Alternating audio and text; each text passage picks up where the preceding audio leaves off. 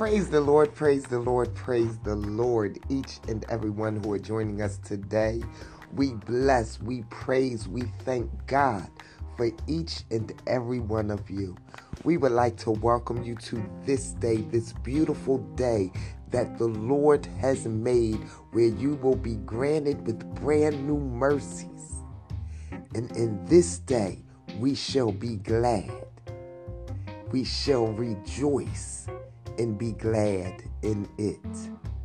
We would also like to welcome you to a morning walk in God's Word. Amen, amen, and amen. Today we are continuing our walk through the book of 2 Corinthians. We will be in 2 Corinthians chapter 5 in its entirety. And as always, we are coming from the Message version. And it reads, "For instance, we know that when these bodies of ours are taken down like tents and folded away, they will be replaced by resurrection bodies in heaven, God-made, not handmade, and we'll never have to relocate our tents again. Sometimes we can hardly wait to move, and so we cry out in frustration. Compared to what's coming, living conditions around here seems like a stopover in an unfurnished shack. And we're tired of it.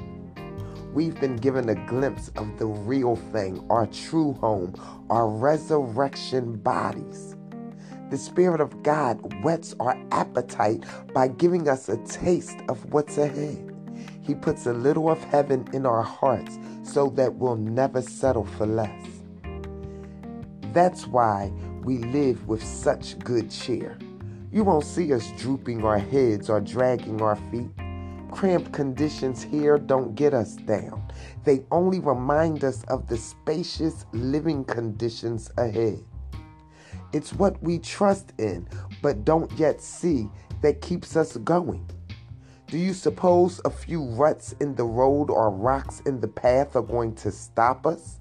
When the time comes, we'll be plenty ready to exchange exile for homecoming. But neither exile nor homecoming is the main thing. Cheerfully pleasing God is the main thing, and that's what we aim to do regardless of our conditions. Sooner or later, we'll all have to face God regardless of our conditions. We will appear before Christ and take what's coming to us as a result of our actions, either good or bad. That keeps us vigilant. You can be sure it's no light thing to know that we'll all one day stand in that place of judgment. That's why we work urgently with everyone we meet to get them ready to face God. God alone knows how well we do this, but I hope you realize how much and deeply we care.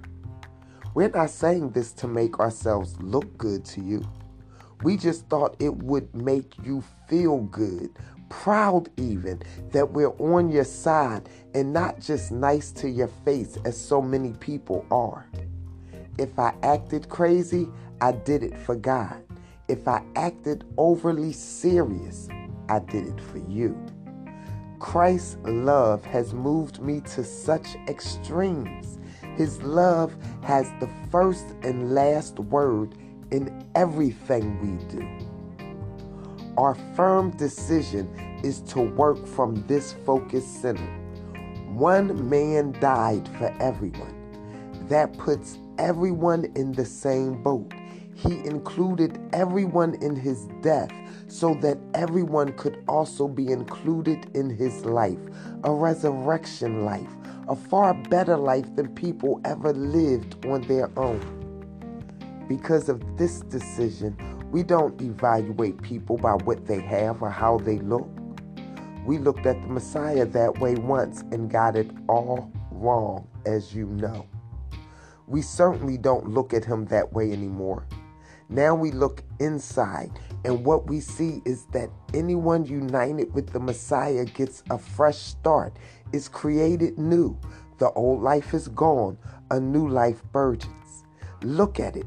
All this comes from the God who settled the relationship between us and Him, and then called us to settle our relationships with each other. God put the world square with Himself through the Messiah, giving the world a fresh start by offering forgiveness of sins. God has given us the task of telling everyone what He is doing. We're Christ representatives.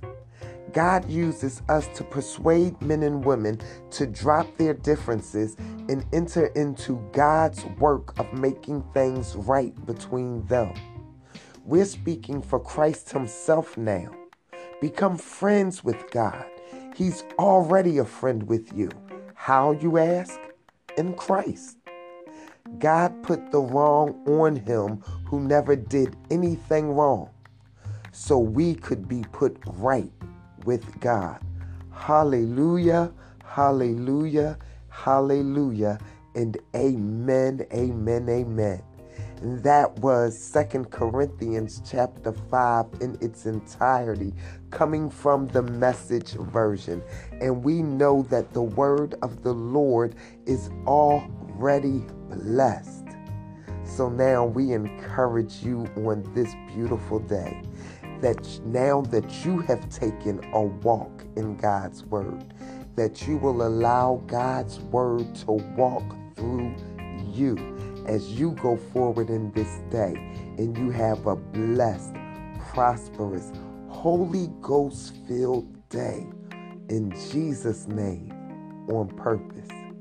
Remember that we love you, but more importantly, God loves you. Be blessed.